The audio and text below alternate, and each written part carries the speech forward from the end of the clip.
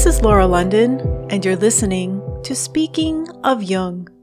Joining us today for episode 60 is Jungian analyst and lecturer Dr. Mark Sabin in Oxford, England. He earned his undergraduate degree in classics from Pembroke College at the University of Oxford, and recently completed his PhD in psychosocial and psychoanalytic studies at the University of Essex, where his supervisors were noted Jungian scholars Roderick Mayne and Matt Fitch. He worked for 20 years as a performer and writer in theater, television, and film, appearing in the TV series The Les Dennis Laughter Show and Berkeley Square, and in the movies Privileged and Shakespeare in Love. He later went on to train as a Jungian analyst with the Independent Group of Analytical Psychologists in London. He is currently a senior Jungian analyst, registered with the United Kingdom Council for Psychotherapy and the International Association for Analytical Psychology. He works as a lecturer in Jungian and post-Jungian studies in the Department of Psychosocial and Psychoanalytic Studies at the University of Essex in England. In 2017, he was a panelist at the historic Who is My Jung conference at the British Library in London. It was the first time all 5 London societies with IAAP-accredited training programs came together. Dr. Sabin has published numerous papers and book chapters, and is co-editor of Analysis and Activism, Social and Political Contributions of Jungian Psychology, along with fellow Jungian analysts Amelia Keel and Andrew Samuels. It was nominated for a Gradiva Award for Best Edited Book, and was a finalist for the American Board and Academy of Psychoanalysis Book Prize. His book chapters include Ambiguating Jung in How and Why We Still Read Jung, Personal and Professional Reflections, edited by Jean Kirsch and Murray Stein, and Science Friction, Jung, Goethe, and Scientific Objectivity in Jung and the Question of Science, edited by Rhea A. Jones. Two Souls, Alas, Jung's Two Personalities and the Making of Analytical Psychology was the 2019 Zurich Lecture Series at the International School of Analytical Psychology. Based on his PhD thesis, the book was later published by Chiron. That book and more are the subjects of our talk today. This interview is being recorded on Wednesday, April 15th, 2020, through the magic of Skype. Hi, Dr. Sabin. Hello. How are you? I'm fine, thank you. I'm just thinking. I'm getting quite used to this remote chatting. Having to, under present circumstances, having to talk to all my clients via Skype or Zoom or whatever, and even my teaching at the university is being done that way now. So this has become the new norm. The new norm, yes. And I was going to ask you how things are where you are, and during this very unusual time, and we really appreciate you taking the time out of your schedule to join us for this episode. Yeah, not at all. I'm very pleased to be able to do it. I mean, the answer to your question is that things are very quiet. Yeah. And one gets to enjoy the bird song and the sounds of spring in a way that I can't remember having done for a while.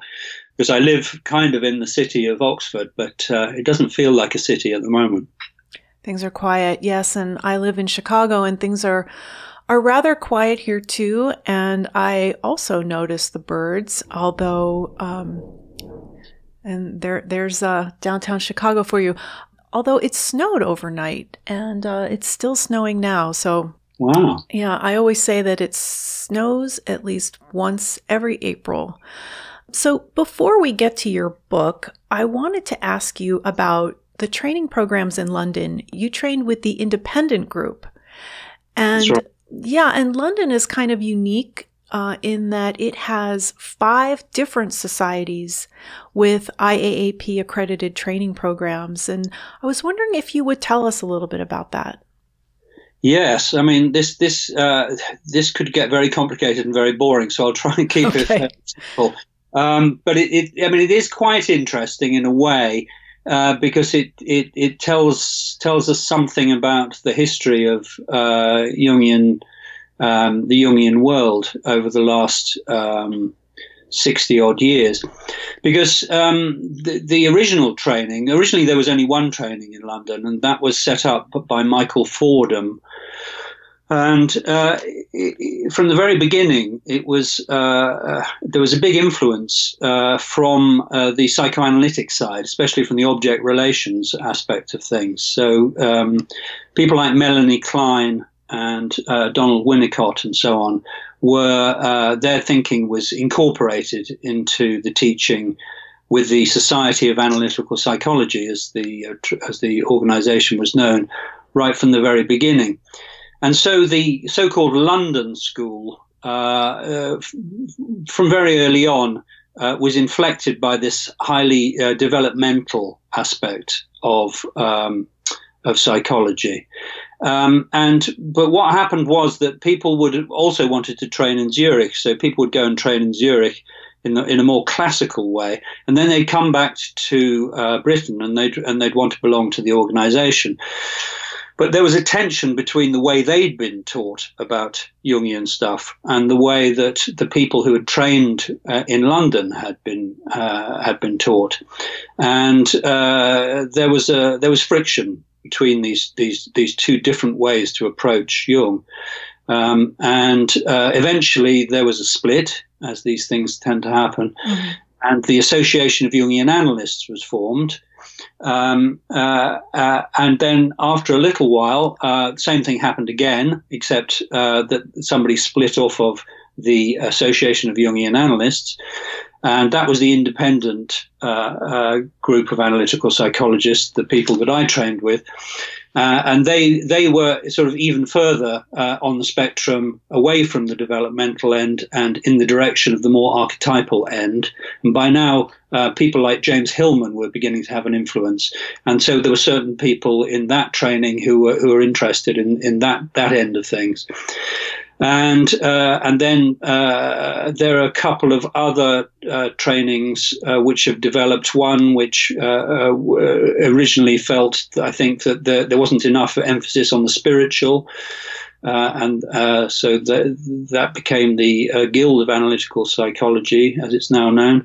And then I think the other training you're referring to, I can't remember the name of it exactly, but it was quite similar to the Society of Analytical Psychology, with the up the developmental end. So what it means in effect is that the whole range of Jungian thinking is represented across these different organizations and these different trainings. Mm-hmm.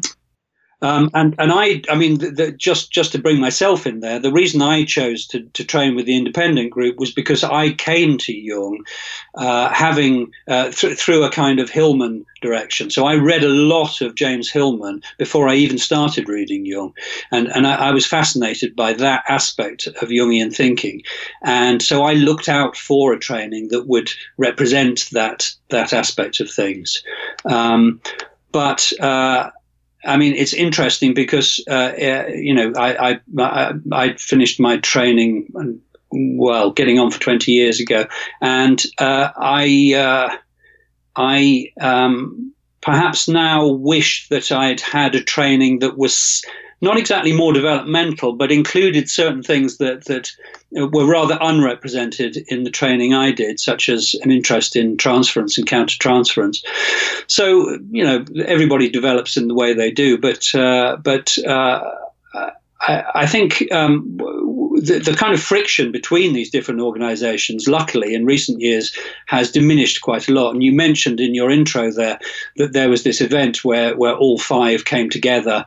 It's rather like something out of The Godfather. The five families came together, right. and we were polite enough to each other to be able to listen to each other for a little while. And I think on the whole that the huge differences in approach have diminished a lot in recent years. And I think we're all much better at listening to the other groups. Would you tell us a little bit about that conference? It was called Who is My Jung? And you spoke, the title of your talk was Inside Out, Jung's Myth of Interiority, a Conundrum. Would you tell us a little bit about that? Yeah, well, I mean, it was an interesting idea for a conference. I think that people would come, people with some history and experience in the Jungian world would come and talk about which Jung was their inspiration, I suppose. Mm-hmm. That'd be one way to put it. And I think that itself is quite an interesting way to approach things, because, and this is something I bring out in the book, or try to, which is that we all have, I mean, it's the essence of the idea of individuation, which I take to be the central notion in Jung psychology. It's the central idea of that is that we all become who we are. That's the goal. And that's going to be different in every case. And the way in which we do that will be different in every case.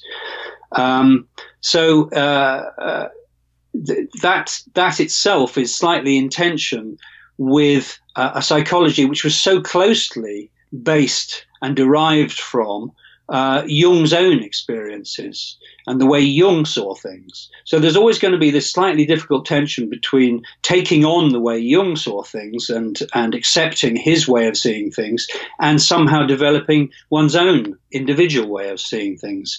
I think that's a particularly interesting tension right at the heart of of Jungian psychology. Yes. So in a way, the conference drew attention to the fact that we all have different Jungs, and that's something to be celebrated. And if we can all come and talk to each other about it, then that's great, and we can all be open to other people's Jungs as well. I mean, to come back to another central idea in Jung, the idea of his first the first book he published after he split with Freud was on psychological types, and there he was very much drawing attention to the fact that everybody sees the world in a different way. And it's absolutely essential, if you're working with clients or if you're just in the world with people, that you recognize that they're not going to be seeing things in exactly the way you see things. So that sort of aspect of things is always really crucial. I mean, in the particular paper that I delivered there, I was looking at something which it was a sort of early version of something that I then wrote up more fully in the book, mm-hmm. Which is looking at the way in which Jung's outer relationships with people, and especially in that particular talk, I was looking at his relationships with various women in his life, had in fact played a crucial part in terms of the development of his psychology. Those experiences had really been important. But it felt to me as if he hadn't necessarily always acknowledged the extent to which these outer relationships were crucial in the development of the psychology. With Jung, there's always a tendency, if not a bias, in the direction of the inner world. And so his inner development tends to take priority. So if you read Memories, Dreams, Reflections, his memoir, he starts about saying, the only thing, this is not going to be a history of all the important people I met and all the places I went to. It's a story about my inner world and the development of my inner world. And that emphasis tends to mean that he downplays the importance of his relationships, outer relationships with people, including these women. And as I say, so, I mean, it felt to me important to acknowledge that these women had been important, and B, to acknowledge that the outer world could be just as fruitful, psychologically speaking, as the inner world. Mm-hmm. And we'll get to the book a little later. I just wanted to ask you about some of the other book contributions you've made. There is a book called How and Why We Still Read Jung. Mm. Yeah, and would you tell us a little bit about how and why we still read Jung? Well, I suspect, I mean, coming back to what I've just said, we're all drawn to Jung for different reasons. We all read him for different reasons, and we all find different things in Jung. And again, that's a strength really in the field in many ways. But it means that sometimes it's not necessarily easy for us to talk to each other. Right.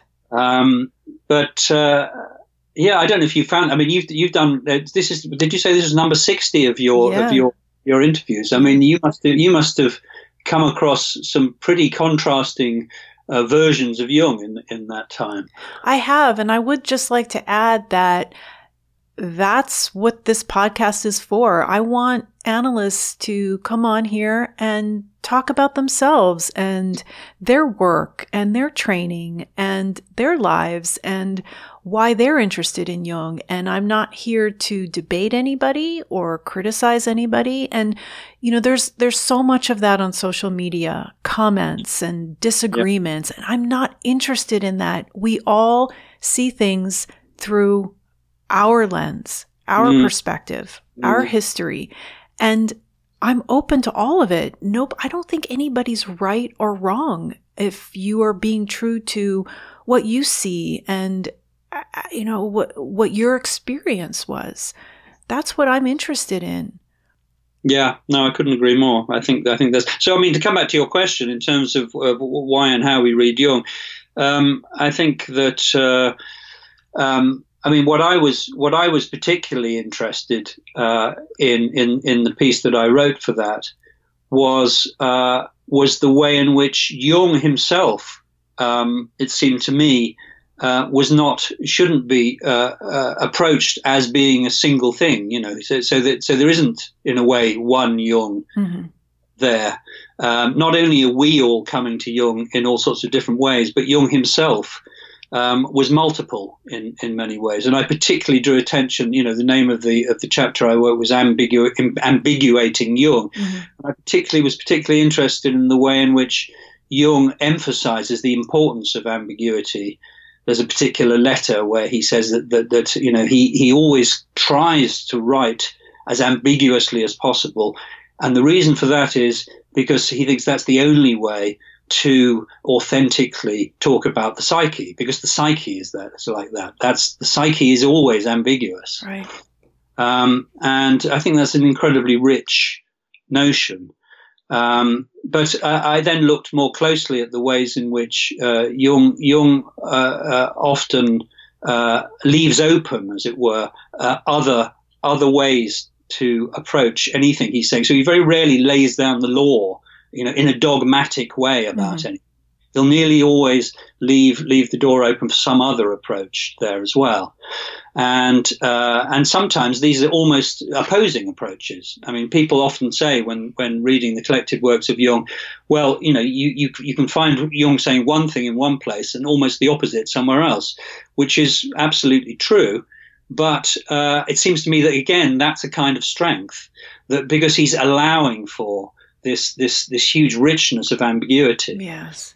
I mean, in fact, that idea, and I looked there at, and one of the sources for that chapter was the first 3 chapters of Memories, Dreams, Reflections, where Jung talks specifically about his early years and how he felt that he had 2 personalities. And that seemed to me to be a very early place where he's acknowledging that there are these 2 sides to him, and how important it was to pay attention to both sides. So that was really the kind of seed for what eventually came out in the book years later. That was the beginning of that process of thinking in those ways. Mm-hmm. And the title of the book contains a quote by Goethe, "Two souls, alas." Would you tell us a little bit about why you chose that? Yeah, that's right. Well, I just couldn't. I mean, Jung himself was very. I mean, as again he says in Memories, Dreams, Reflections, was a reader of Goethe from very young. Mm-hmm. I mean, I think any educated German speaker in Jung's day, and probably even now, would be well acquainted with the works of Goethe, who was obviously a giant in the literary field. But it's interesting because in the English-speaking world, I mean, Goethe is one of these people who people often say is untranslatable. People obviously have translated Goethe into English, but somehow the magic doesn't come over. Right. As a result, I think the English-speaking world is just not very well acquainted with Goethe. But for Jung, he was absolutely crucial, and especially this huge two-part kind of dramatic poem, Faust, which he wrote some of fairly early in his life, and then the second part of much later in his life.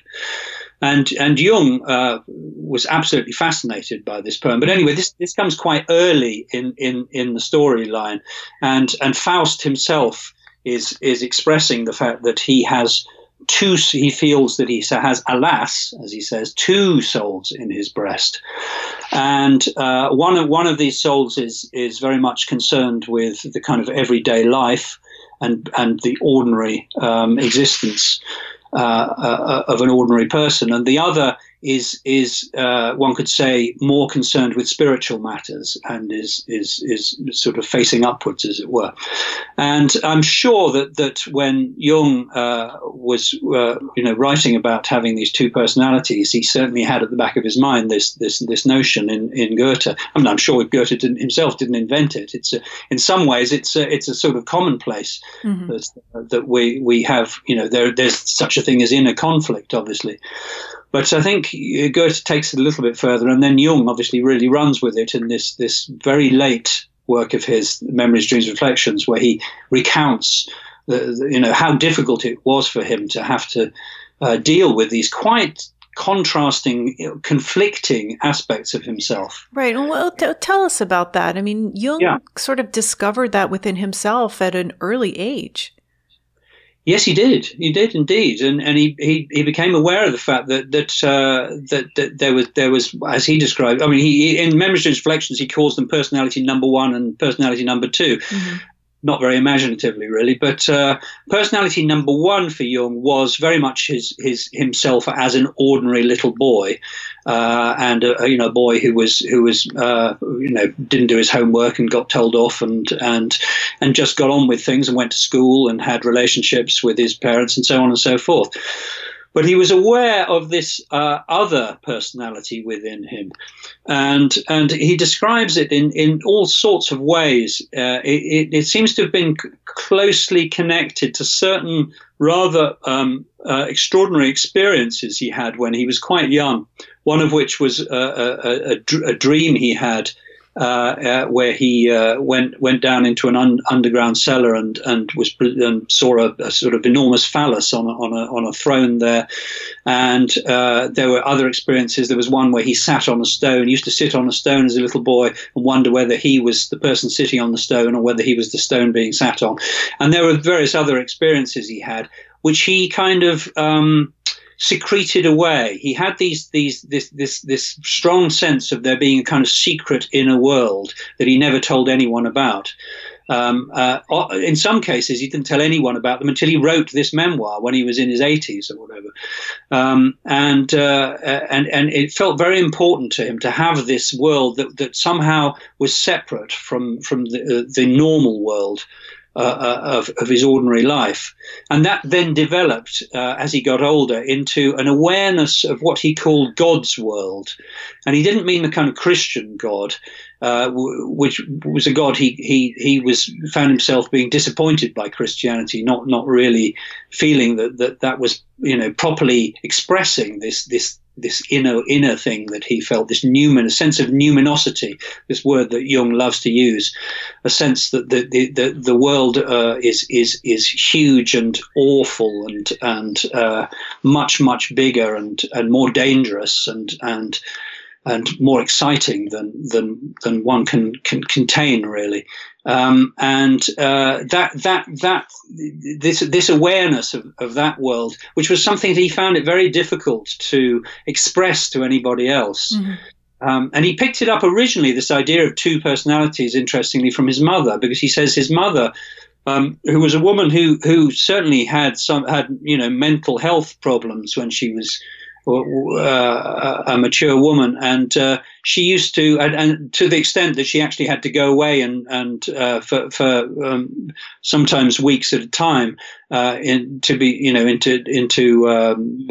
mental health places to recover and so on, and obviously that affected Jung. His mother was there one day and not there the next day, but he was aware when his mother was there that she had two different personalities, as he described it. One again was the ordinary, loving mother that he was used to, but at night, he says, she turned into something quite different, this rather uncanny figure who was absolutely different.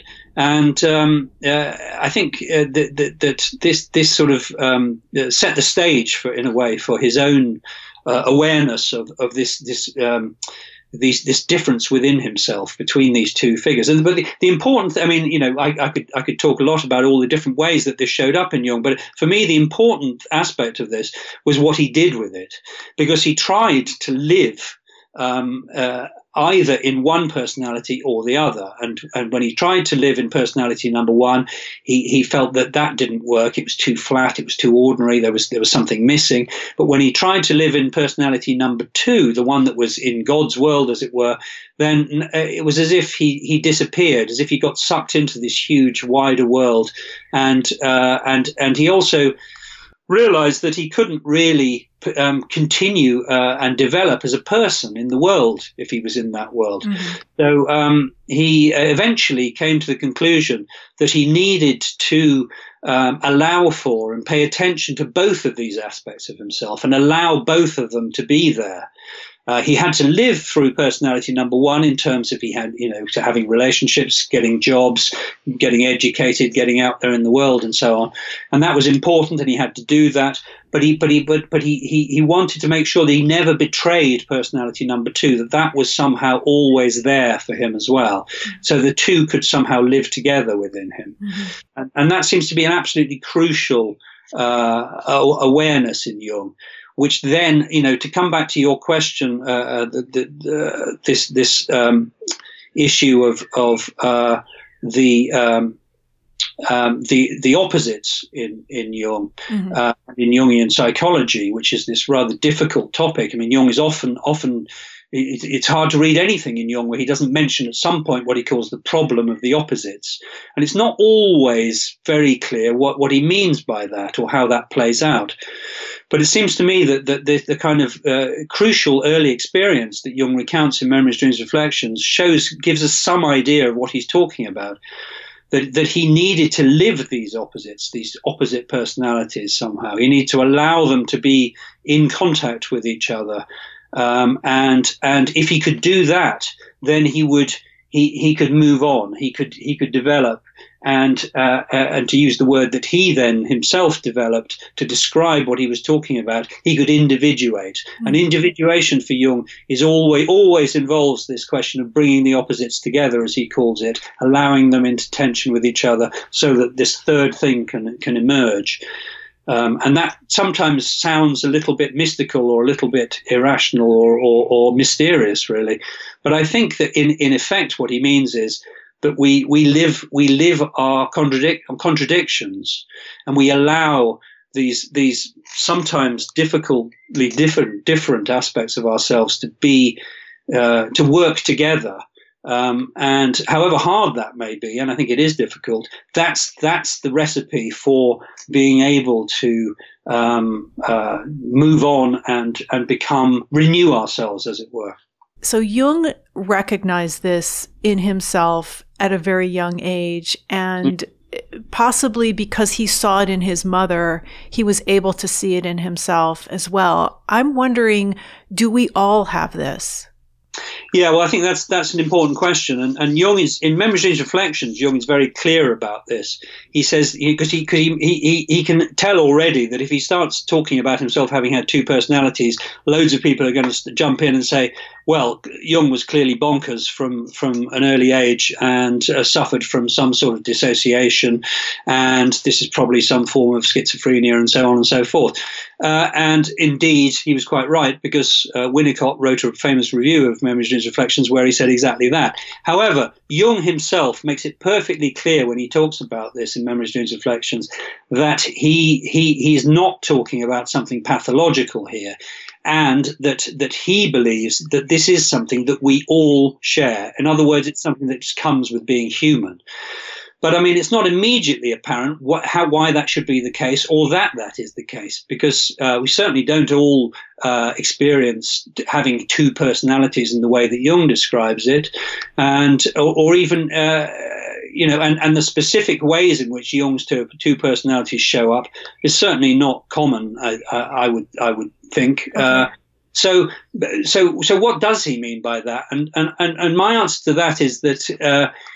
What he means is that as life itself always involves us coming up against the other, something that is, there's a tendency for us all to become one-sided, to play to our strengths, to develop, to fall in the direction that we're already falling, just to become more of the same, to stay in the kind of safe zone that we know. And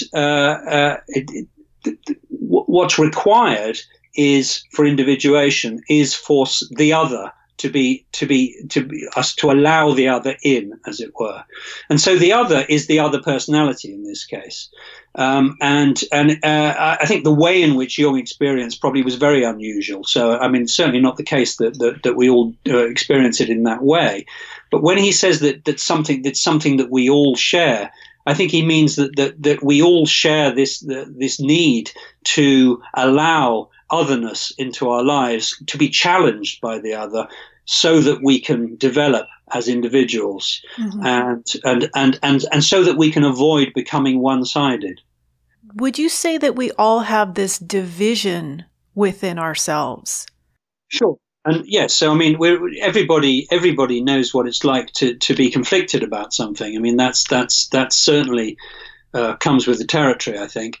But I think, to develop what I was saying, I mean, the way the point is that the easy thing to do is to always have an answer to that question. Mm-hmm. So yes, one has a sense, well, I could do that or I could do that, but there's always, one tends to head in the direction that's most comfortable. Whereas if what Jung did, or was forced to do, really, because of what he was presented with as a child, was to really acknowledge that there was something else within him, as it were. So, I mean, in a way, what we're talking about is the division between conscious and unconscious, because the unconscious is also part of us, but it presents us with things that we don't necessarily want to be aware of, or presents us with lines of thinking that we don't want to go down, or lines of it's often challenging the unconscious, and that's necessary to remind us that we aren't just one thing, because as soon as we acknowledge that there is this other world, there is this other sort of dimension of our psyche, which we could call the unconscious, mm-hmm. then as soon as we're in touch with that, we start meeting these other inner figures, and the other inner figures that Jung met and describes in the Red Book, but which he then goes on to develop as and give the names of shadow, anima, wise old man, all these other sort of inner figures who he itemizes, and who we all have the capacity to be in touch with within us. So again, these are figures who are very much not our normal ego mm-hmm. self, and a meeting with these figures can be and often is challenging, mm-hmm. but it's exactly that kind of challenge that Jung encourages us to accept and to take on, because that's the only way to develop a kind of broader, more holistic psyche. Yeah, these inner figures. And I was wondering if you would say a little bit about how Jung and Jungian analysts don't pathologize these things. And I had a very long road to get to my own Jungian analysis. And that is, I think, the main thing that attracted me to it and allowed me to stay with it is that my analyst, she would not diagnose me. She didn't pathologize anything I brought to the table. Anything I brought into the room was not looked at in that way. And that allowed me to accept those things and work with those things. And they weren't medicated away. So would you say something about about the argument that Jung was schizophrenic or he was, crazy? And yeah, I mean, in terms of what you just said, I couldn't agree more. I mean, I think that has to be that kind of acceptance of everybody just as they are is absolutely crucial. And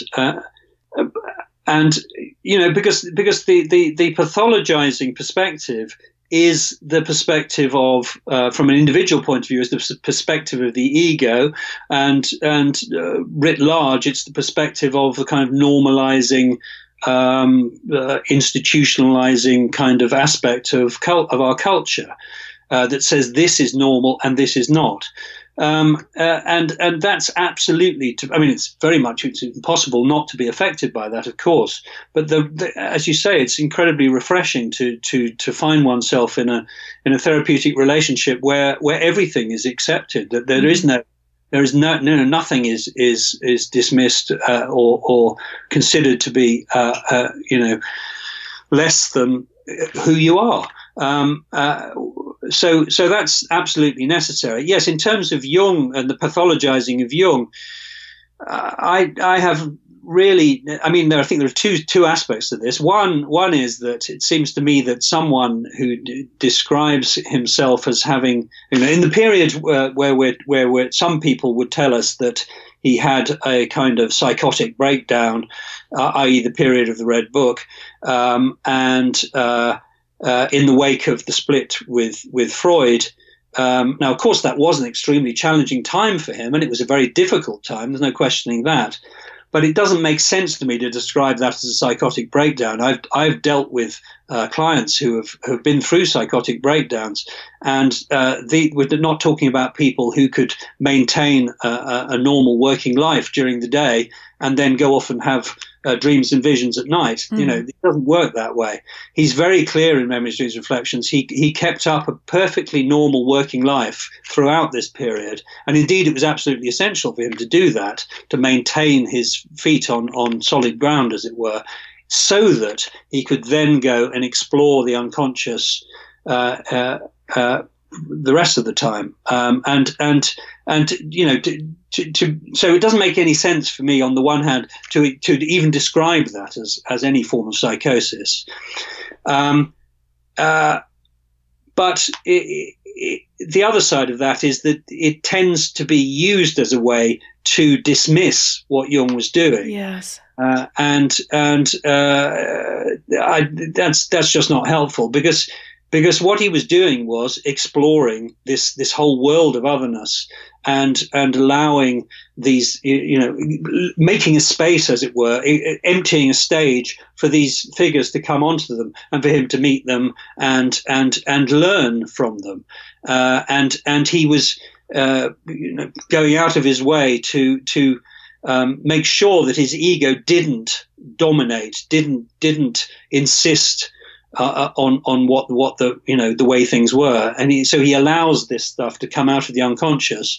Now he doesn't just lie down, as it were, and let it be. He doesn't say, the unconscious is here. I'll bow down to it, and it will tell me exactly how things are. If you read the Red Book, he's constantly arguing with these figures. He's engaging with them. So it's a very much a kind of to and fro process. And again, to bring it back to the two personalities, it seems to me this is the place where you see him getting to the point where the two personalities are not just coexisting, they're actually interrogating each other, they're working on each other, they're, the tension, the contradictions between them are being worked out. And he comes out of the whole experience a different person from the person he went in. And that's why that then becomes the kind of his model for individuation. But there's nothing, there's nothing pathological about that. It could have gone, and he's very clear about this. He says if he hadn't done this, if he hadn't allowed these figures to come up, if he hadn't talked to them and allowed all this to happen, then he would have been in trouble. Because then he'd have been repressing something that needed to happen. And that's so. I think the point he makes really very clearly is that what's pathological here is not having a multiplicity within your psyche. That's just the way it is. We all have the capacity to connect with all sorts of different aspects of ourselves. That's just there. What's pathological is when those parts can't speak to each other, when there's no contact between them, where one is split off, compartmentalized, separated from the other, and then you start getting into trouble. That's what that's when things go wrong, and that's at the point where either you're getting into a kind of neurotic situation where certain unconscious things come through in what seems to the ego to be a annoying and frustrating way, or even worse, the unconscious bursts through and overwhelms the psyche, in the case of psychosis. But clearly there are such things as pathological experiences. But this is what happens when one doesn't allow for exactly the sort of multiplicity within the psyche that Jung was encouraging. So what would you tell people who might be listening to this and are recognizing that very thing within themselves and don't know what to do with it? Yes, well, it's very frightening, of course, to as it were become aware of something within you that you don't know, I think one of the great examples of this is hearing voices, and of course that within the kind of medical model, this is a classic sign of something going horribly wrong. But I think the truth is that and I've read some research on this, that an enormous number of people often hear voices, as it were, and often reply to those voices and have inner conversations or even outer conversations when they're on their own, without it being a pathological event. It doesn't mean they're mad. Doesn't mean they're going to go mad. It just means that they're in touch with something within themselves. And the whole process of what Jung eventually calls active imagination is really just that. It's a conversation. It's an inner conversation you have with something within you. These are relatively normal kind of ways of dealing with things, and so nobody should be afraid to allow the otherness within, as it were, to come up, if you can allow that to be there. And I'm not saying that you should be allowed up to overwhelm things, but to be there enough to start a conversation with it. The crucial thing is the kind of dialogical aspect of this. That you're, as it were, your ego, because Jung is very emphatic about this. The ego is only part of the psyche. It's the part that we tend to consciously experience our lives through, but it's not the whole picture. And so that's the part of one that through which one can make contact with these other parts, and then give them their voice and allow and try and hear what they have to say. Because in a way, this is what happens every night in our dreams. The ego part of ourselves is the sort of the figure of me. If I dream, the me in the dream, that's the ego. But I'm constantly meeting with all these other figures in dreams and talking to them, and all sorts of things are happening dramatically in terms of what plays out between us. And so this is perfectly normal. This is what occurs within the psyche all the time on one level. So we're just talking about bringing it more into consciousness, really, and finding out what this other part of oneself has to say for itself. Mm-hmm. It doesn't mean, again, that you bow down before it and say, oh, well, I will always do what the unconscious has to say. It's a genuine dialogue. It's a genuine conversation. It's a negotiation, if you like. And so you're referring here to the personal unconscious. What about the collective unconscious? How did that factor into Jung's personality number 2? Well, I have trouble with this separating out the personal unconscious and the collective unconscious, because it seems to me that it's not always, it's quite rarely easy to see. Theoretically there are these two different kind of regions, but in practice, I don't find it so much. So, for example, one has dreams in which say one dreams of someone that one knows, or of a family member, or so on and so forth. But that doesn't mean that the meaning of the dream is kind of reduced to the personal, the purely personal. I think that there's always an archetype, even however sort of ordinary, as it were, the setting of the dream may be, there's always an archetypal aspect to it, and vice versa. However apparently archetypal the dream may be, there's always, it's impossible to make sense of the dream if one doesn't introduce a personal aspect to it. So I tend to see, I think the work in working with dreams and psychologically generally is to see the personal through the archetypal and the archetypal through the personal, and to allow the two again to work on each other in a sense. You mentioned that this theme of Jung's 2 personalities haunted everything he wrote. Yeah, that's pretty well my thesis, really, and it shows up. I mean, just to start from the beginning, really. I mean, as I said earlier, the first book he wrote after the split with Freud is on psychological types, and if you look at there's the famous bit towards the end where he describes all the types one by one, but the vast majority of the book is looking at different aspects of culture and literature in which 2 different sides come up and offer different perspectives, and the way in which these perspectives contrast and conflict with each other. And that seems to me to be, he's taken this idea of these 2 different inner aspects, these 2 different personalities, and he's already finding, looking at the ways in which this shows up throughout literature and culture and the individual psyche. And then as the psychology goes on, I don't think there's any area of his psychology where the importance of bringing together the opposites, as I've said, doesn't come up. It just recurs again and again. It's absolutely central, for example, to his work with alchemy.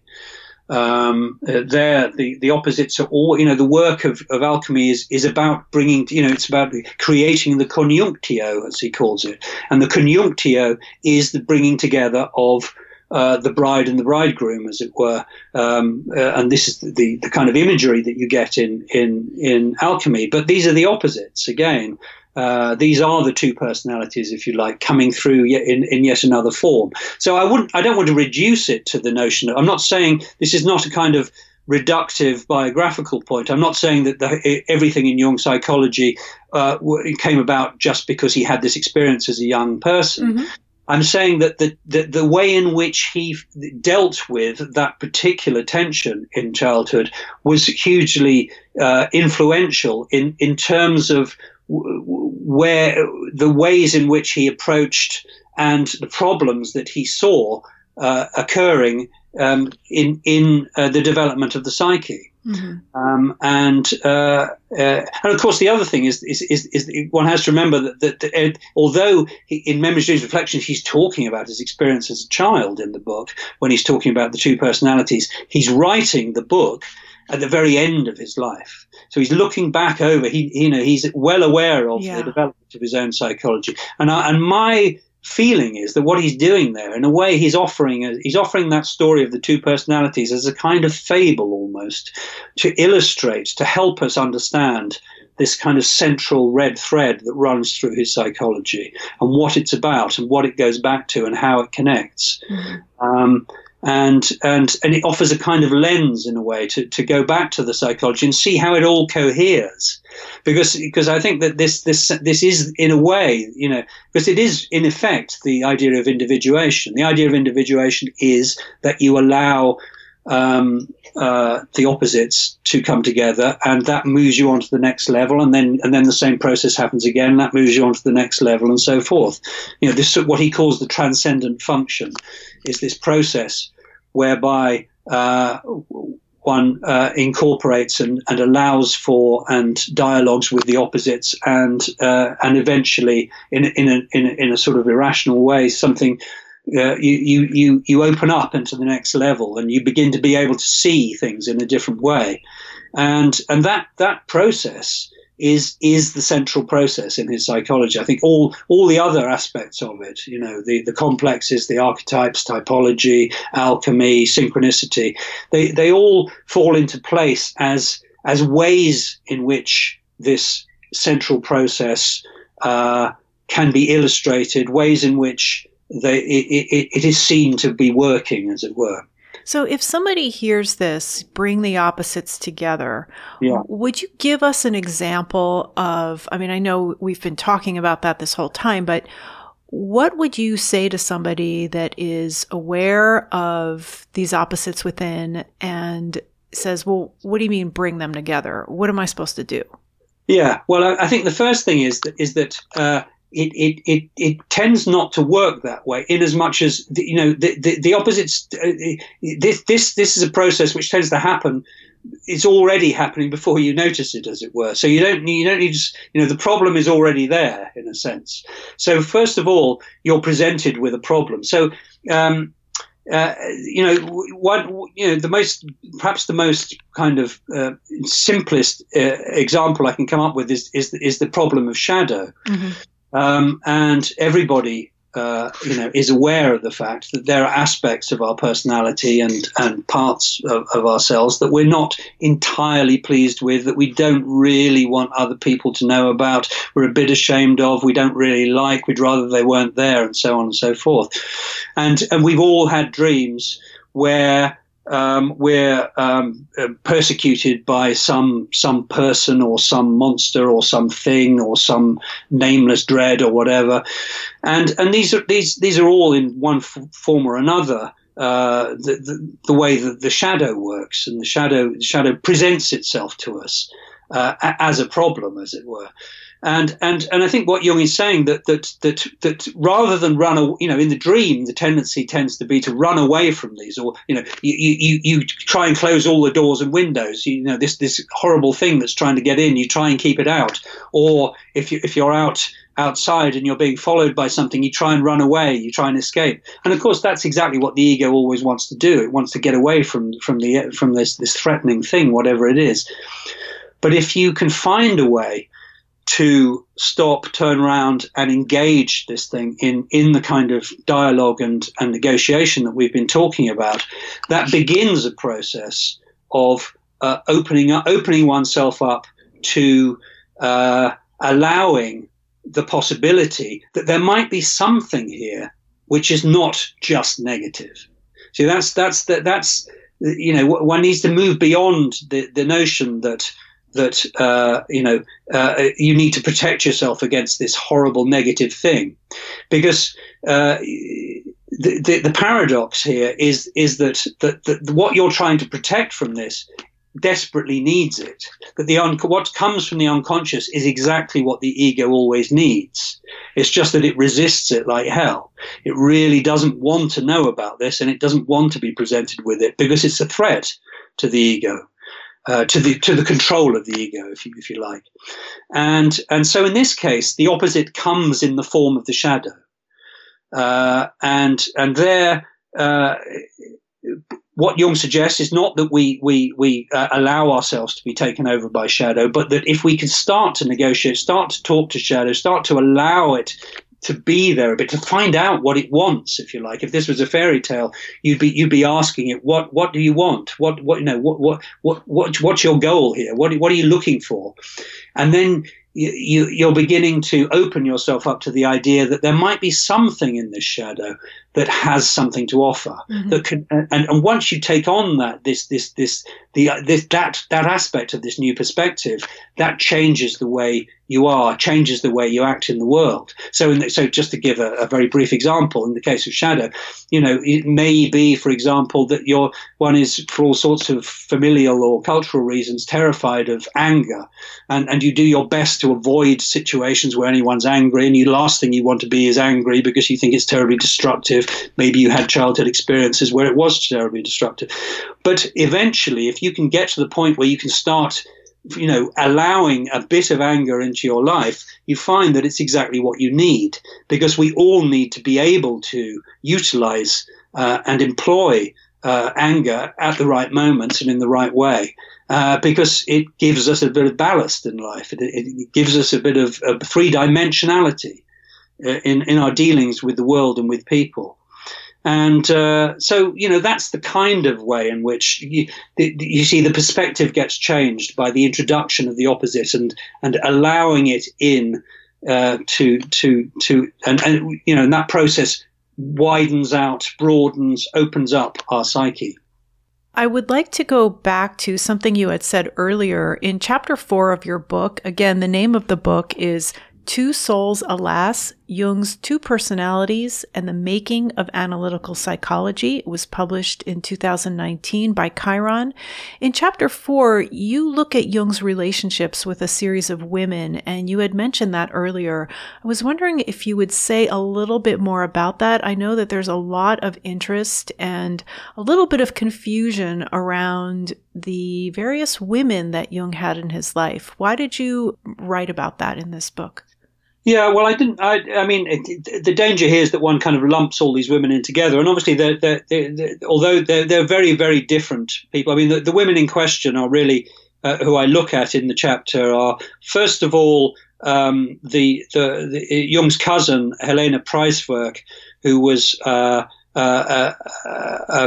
when he was, I think, at university, she was 15 years old, and she had a certain amount of ability as a medium, and Jung was fascinated by this and arranged all sort of seances with her, and eventually the whole thing fell to pieces. But it was an extremely important event for Jung, and he later wrote it up as his doctoral dissertation. Yeah. And the relationship with Helena Preiswerk is the first relationship I look at. Then there's another important relationship. Now I'm aware of the fact that the relationship with his wife, I don't include in this particular list of relationships. Mm-hmm. And I could talk at length about this, but just this is in no way is that am I kind of diminishing Emma Jung, who was obviously a crucially important figure in his life. But there's something about that particular erotic connection that was developed with a series of women that I concentrate on here. And the second of these women was Sabine Spielrein, who famously Jung either did or did not have an affair with. In the film version, he did, and that's the version everyone likes to know about. But right. It's not conclusively proved that was the case. But nonetheless, he clearly had a very intimate relationship with her. Then there was a much less well-known woman called Maria Moltzer, who was in the Jung circle around the time of the First World War and before. And then finally, Toni Wolff, who did become Jung's mistress, mm-hmm. And who was an extremely important figure in around the time of the Red Book. And what I do in this chapter is look closely at the actual outer relationships, as it were, that Jung maintained with these women, and which are all fascinating. In nearly every case, obviously not in the case of Helena Price work, but in the other cases, they all start as patients of Jung's, but then they develop into a rather different kind of relationship. And where there's enormous intimacy, often a great degree of mutuality and reciprocity. In several of these cases, Jung there seems to have been something going on, which was almost as if the kind of therapeutic relationship was reversed, and at various times these women acted as an analyst to Jung and allowed him to work on his stuff through them, as it were.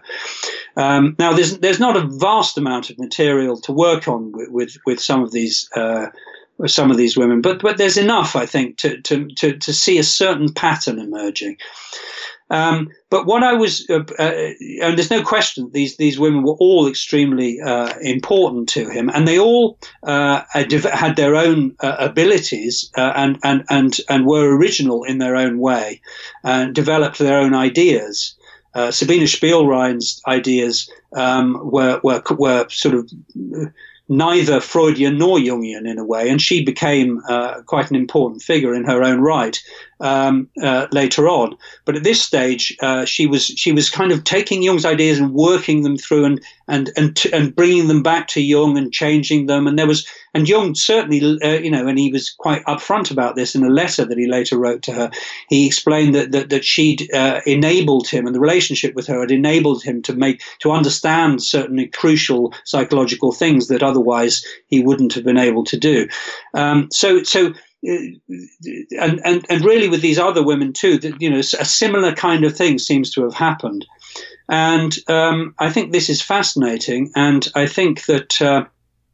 But what's clearly going on is there's a complete intertwining of the personal relationship between them and a kind of development of a kind of theoretical ideas around it, psychological ideas. So the development of his psychology and the development of his relationships are very closely intertwined together there. Which is, in a way not altogether surprising, but what is slightly disappointing in a way is that Jung never really acknowledges the importance of these relationships when he finally develops the ideas and puts them into the collected works and so on. He will acknowledge a little bit. He acknowledges that Maria Moltzer, for example, influenced the way he came up with the idea of the intuitive function in typology.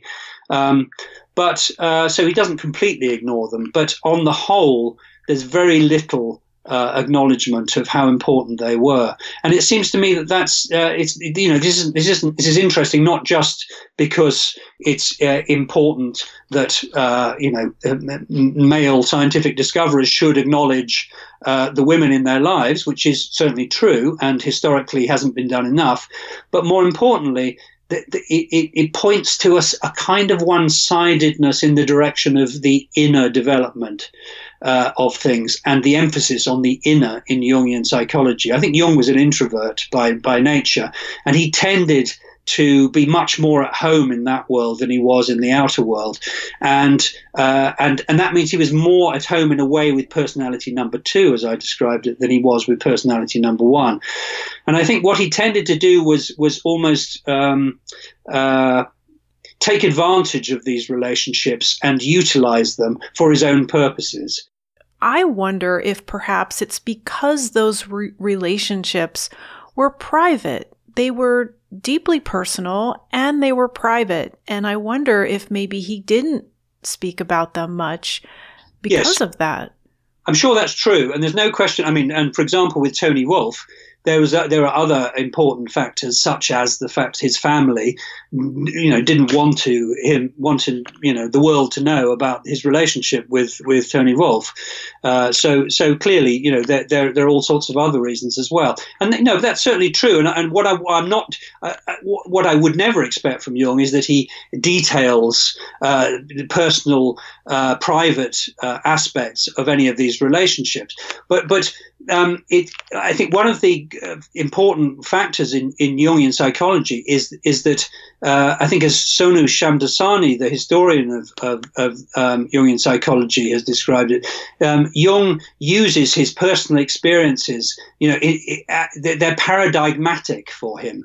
They're exemplary.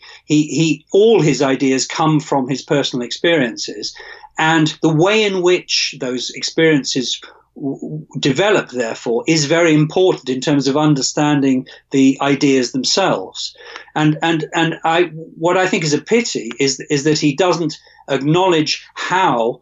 Again, I'm not expecting him to detail personal or private details, but I think what would be helpful would be to hear from him that one can achieve important psychological developments through outer relationships, because one can sometimes get the impression that individuation is a purely inner process, and that you do on your own, and then you come back to your relationships. Whereas it seems crucial to emphasize how important outer relationships can. I mean, of course, and it should be obvious, because it's the outer relationship with the therapist that is so important in terms of Jungian therapy. Yeah. So it's, there's nothing particularly surprising there, but it would be nice to hear that a bit more from Jung, I think.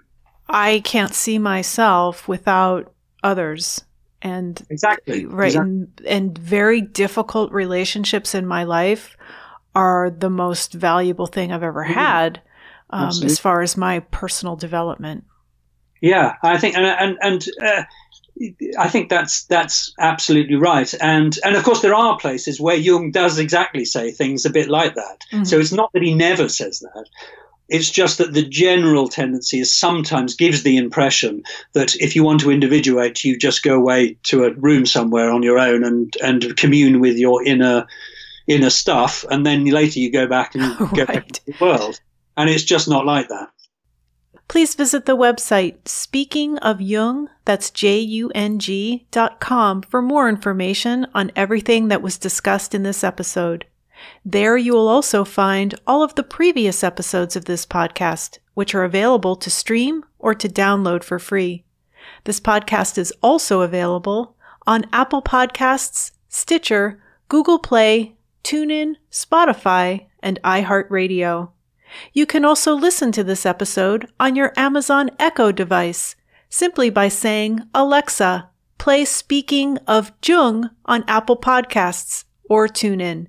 Just be sure to pronounce Jung with a hard J.